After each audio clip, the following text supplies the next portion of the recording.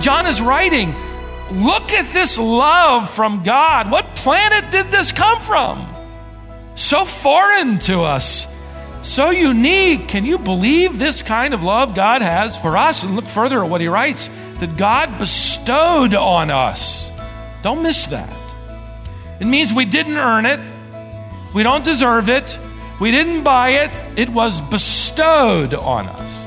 It was gifted to us. This is an identity gift to us.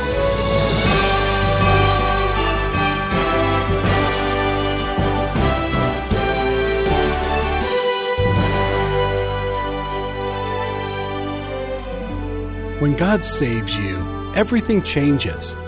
No matter what your life was like before salvation, you are a different person now. One example of that change is that you are given a brand new identity. You've become a son or daughter of God. That's really significant. That new identity was part of God's gift to you, but it comes with implications. The implications are that you now live like a son or daughter of God is supposed to live. Are you currently living in line with your identity?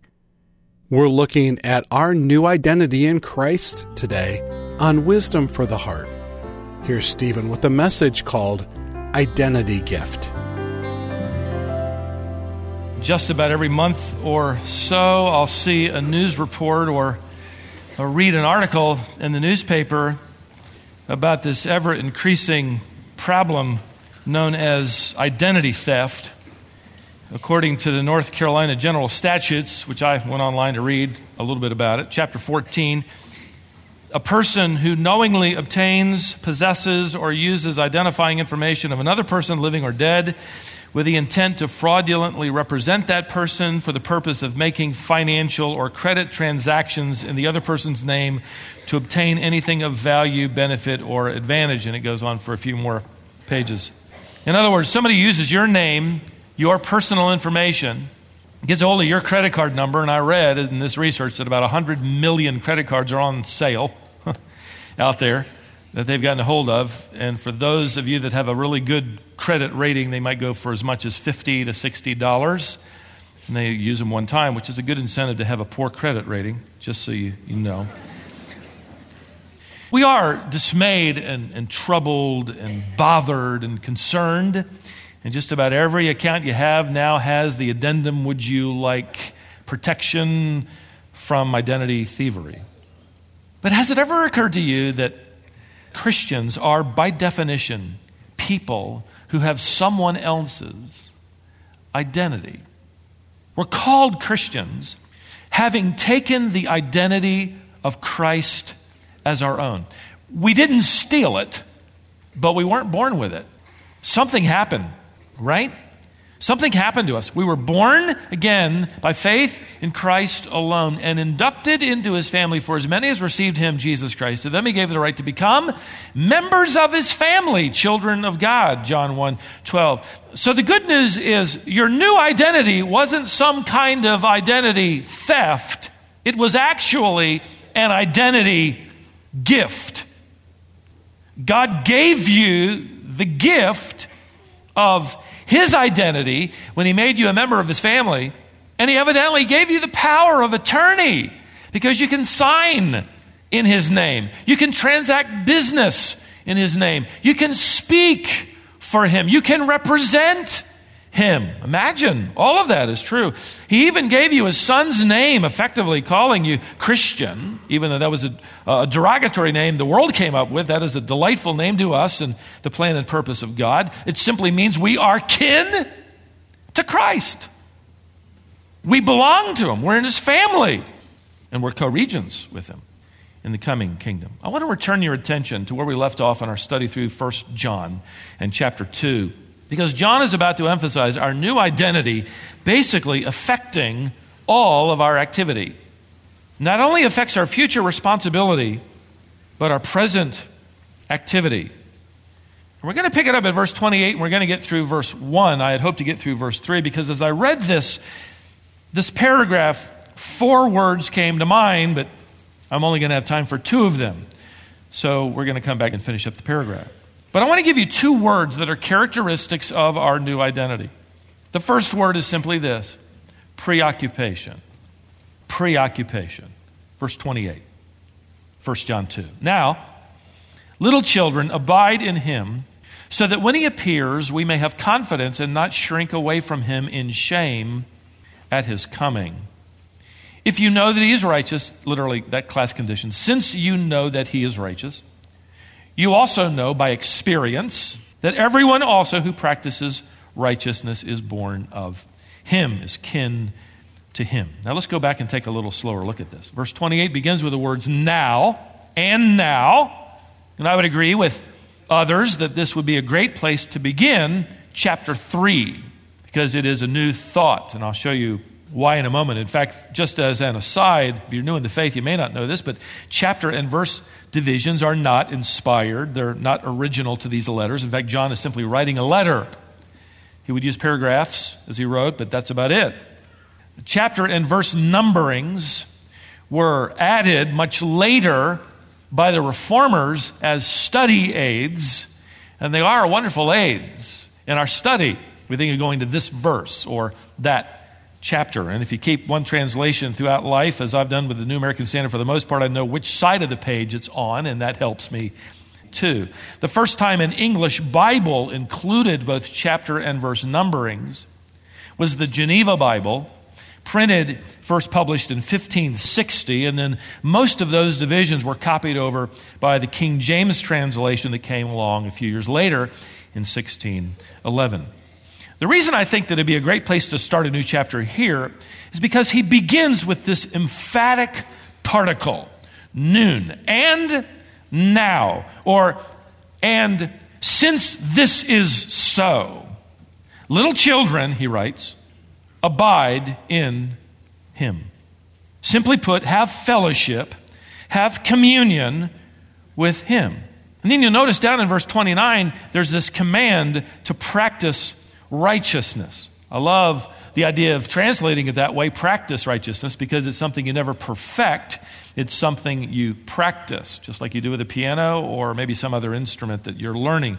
You don't consider yourself to have mastered it, you practice it. Practicing righteousness, by the way, is not what you want to do in hopes of producing a new birth. It's what you want to do as proof of your new birth. It isn't so that you can gain a new identity with Christ, but because you want to reveal that you're kin to Christ. And this is your identity. Think of it this way. Your new identity is God's gift to you. Practicing your new identity is your gift back to God. Now, the Apostle John, if you've been with us in our study, you know he's already talked about abiding, fellowshipping, communing. And he's already talked about practicing righteous living. But in this new chapter of thought, John has this preoccupation in mind. It's in his mind. He wants us to be in our minds. A preoccupation for every believer's heart and mind. And it's this: the soon appearing of Jesus Christ. Did you notice? Go back to verse 28 again. Now little children, abide in him, have fellowship with him, so that when he appears, we may have confidence and not shrink away from him in shame at his coming. His coming is the word parousia, which literally refers to Christ's presence, being alongside us. The parousia, the coming of Christ, is actually twofold. It includes the appearing of Christ in the clouds for his redeemed, which would be at the rapture, 1 Thessalonians 4. And then following the tribulation, his coming from the clouds with the redeemed as he sets up his kingdom on earth, Revelation 19. Now, since John here in this text is referring to a believer then being ashamed at Christ's appearing, the reference would be to the rapture and that which would follow the Bema seat. The Bema is that time of evaluation, that time of judging the activities of the believer and rewarding in grace and goodness, those things which he actually motivated in and through us. It's a reference to that bench where the judge sat in Paul's day and where athletes stood following the Olympic Games, and they were rewarded for the way they ran the race, those who were victorious. Upon that bench, judges sat and rendered judgment based on the cases that they heard and the evidence presented. So Paul uses that, and John uses that also. Paul in 1 Corinthians 3 and 2 Corinthians 5, and you can read that at your leisure. But upon that bench, then, Jesus Christ is pictured as coming alongside, that is personally reviewing every believer's activity and everything of a believer's life that is worthy of being rewarded. It isn't a time to say, look at that sin, or look at that sin. That's been dealt with. But that sin does affect certainly the way we've lived, the way we've run our race, which will then impact the way we are rewarded. Now, obviously, for Christ to come alongside us individually and evaluate our lives will produce immediately in every honest heart in here, including mine, a sense of regret, a sense of shame.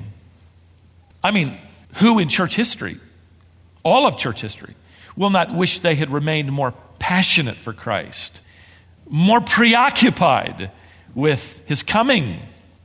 Paul, the older he got, the more evil he became in his own thinking. So that at the end of his life, he says, I am the chief of sinners. Nobody beats me, it's sinning. 1 Timothy 1:15. He would say, I'm going to refuse to boast, to glory in anything other than the cross of Christ. Galatians 6:14. I mean, if not Paul, who would ever be confident? Your translation may even refer to boldness, this unwavering confidence of standing before the holy gaze of Christ, our chief shepherd, as he evaluates our lives. So what is John talking about? This verse, frankly, has always troubled me, and I'm glad I had a few days to work it over. What is he talking about here? That we're going to be confident at his evaluation, which follows his appearance in our lives. Well, this may be tedious, and I'm sorry, but let me take you through this, and I want you to stay with me because it can impact so wonderfully so many things. The word John uses here in verse 28 for confidence, parousia, is a word in the ancient times that actually referred to candid speech. In fact, it came out of the political world for a candidate to speak candidly. What that meant was he would tell the truth. He had no hidden agenda. In fact, it was translated open speech.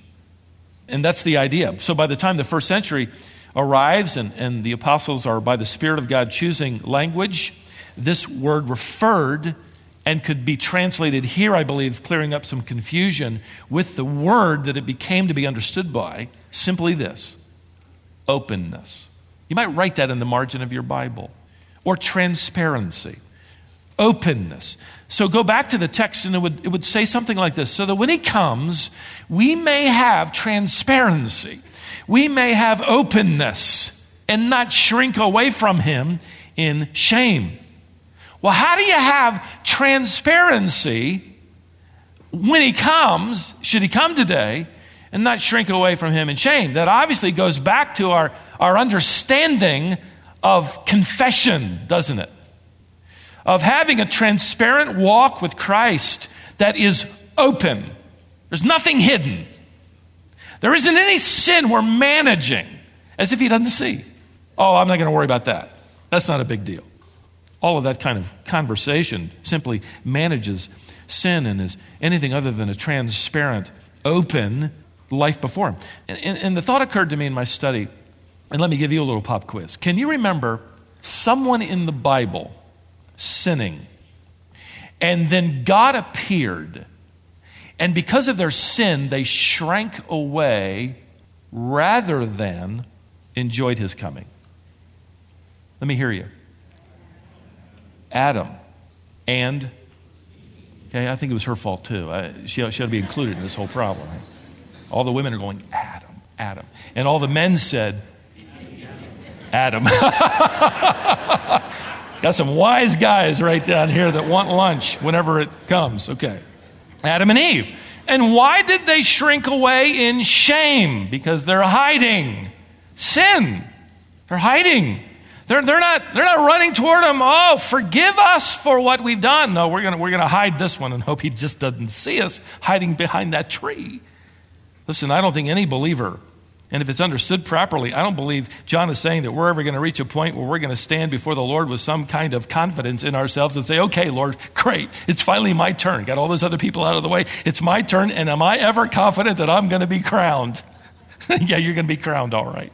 That's the way I think of it. No, I believe the idea here is that when Jesus appears for us, which means we will appear before him, that we will actually receive his presence with openness.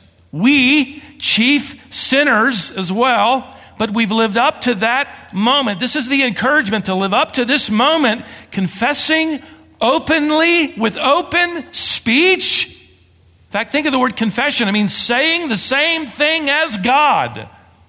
Not hiding anything. Openly confessing our sin to him. So that when he comes, there's no hidden agenda. And we can greet him with openness, transparency. We're not going to look for a tree to hide behind. Because up to that point, and this is the encouragement, not to build up in yourself some kind of confidence. Not to have all these things, okay, I got 1, 2, 3, 4, 5, now I'm ready. Lord, please come now. No, not that at all. But I'm confessing. In fact, I think those who know Christ the longest, you'll find that the distance between them sinning and them confessing grows shorter and shorter and shorter and shorter. And their awareness of their sinfulness grows greater and greater and greater and greater. Now, there are some here who've written on this text, men I respect, say that John isn't referring to Christians at all. Because obviously got a little problem if you're talking about somebody shrinking away in shame and they're not confident. Well, I think that misses the entire point, but they would say that John is referring to Christians who are confident, and that those who shrink away in shame, well, they're just not legitimate, genuine believers. And they got finally found out. Well, the trouble with that is multiple. First, if you go back to verse 28, look there. John is writing to whom? Now little children. Now little children. He's talking to believers. Secondly, John tells his children that the purpose for abiding in Christ, that is, having communion with Christ, is for the purpose of not being ashamed at his coming. That reference to the rapture. He's not coming for unbelievers anyway. Thirdly, John uses the middle voice, for those of you that really like the technical stuff, for the shrinking away, meaning that they're feeling their own shame. Believers, children, little children, those in the faith. This is a reference to the believers' feelings of shame.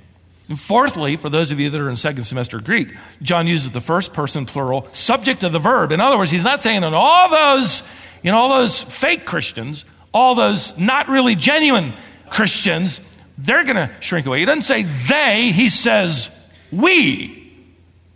So that we, little children, will not shrink away in shame. See, the picture John is painting for us here is not of an unsaved individual, but of a born-again believer who has allowed sin to abide in his life rather than abiding in Christ. He's fellowshipping with sin rather than fellowshipping with Christ.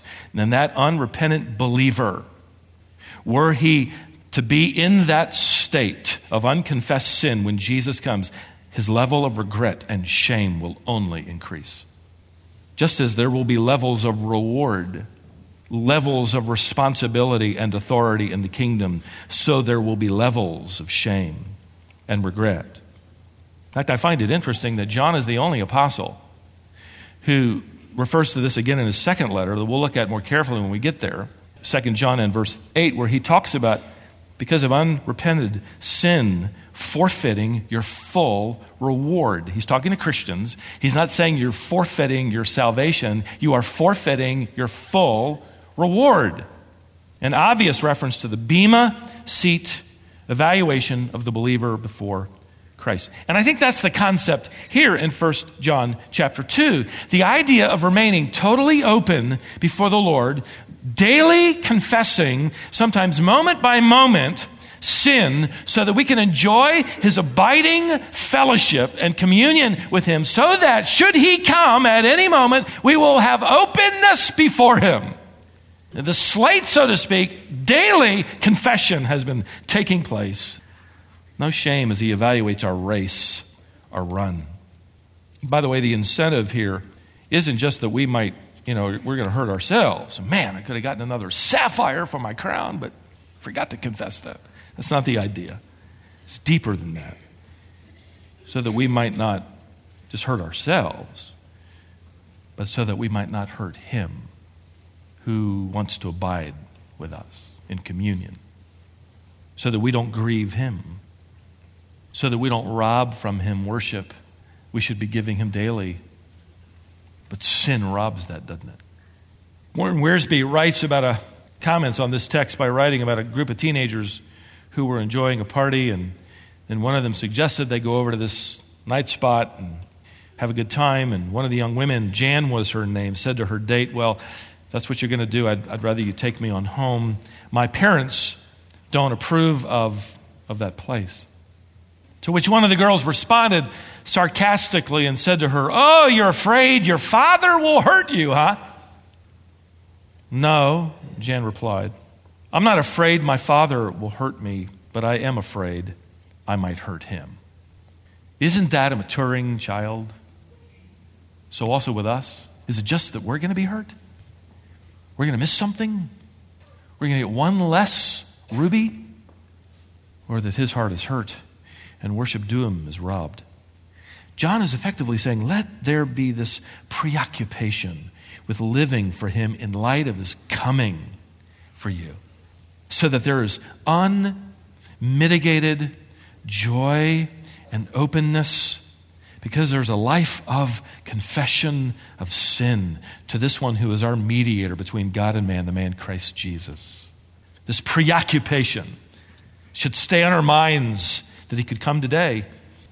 That's the preoccupation of those who are captivated by their new identity.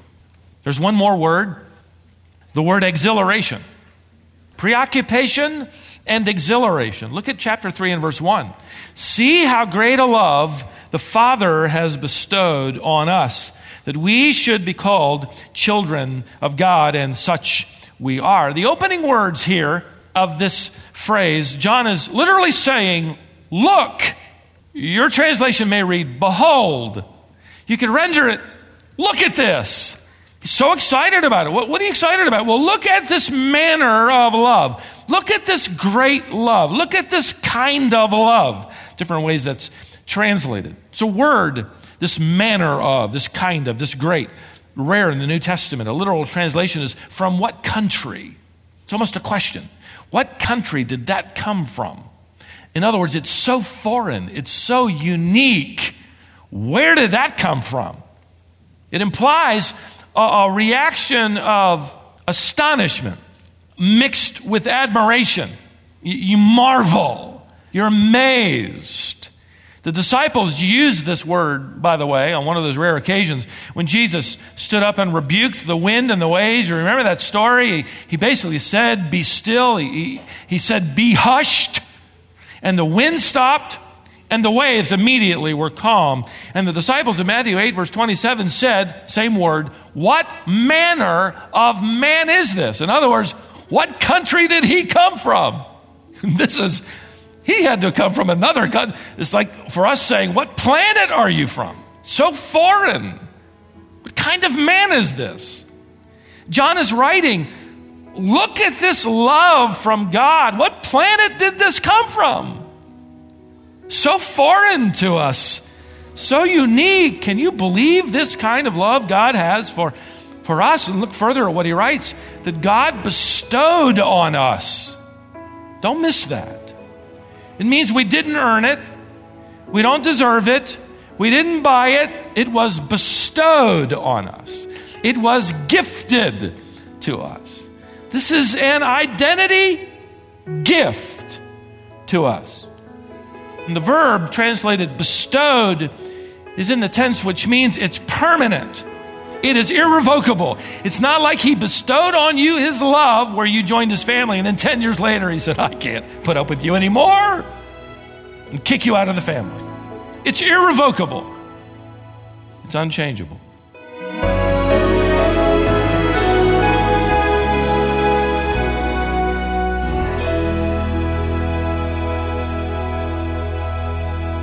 If you understand the gospel correctly, you know that there's nothing you can do to earn or accomplish your salvation. Salvation and all of the blessings that come with it are the gift of God to you. One of those blessings, one of those gifts, is your new identity in Christ. Stephen called today's lesson simply Identity Gift. We want you to fully understand your identity in Christ and the implications of that new identity. So we're going to pause this message right here for today. On our next broadcast, we'll do a little bit of review and then conclude this message. In addition to equipping you with these daily Bible messages, we also have a magazine that we publish monthly.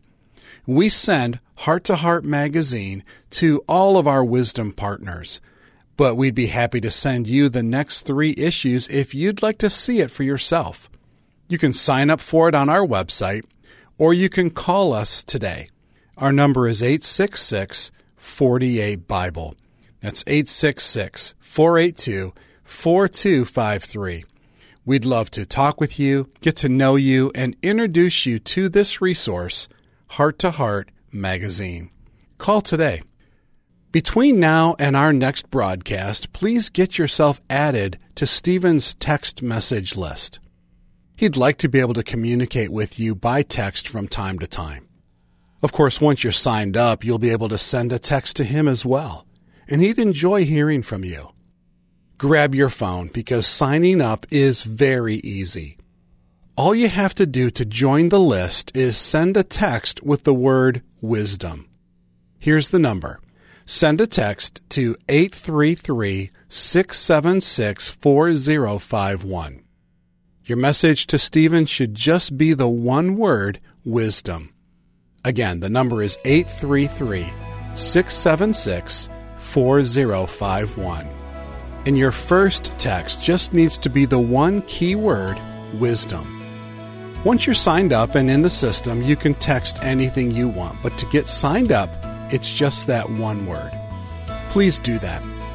I'm glad you joined us today.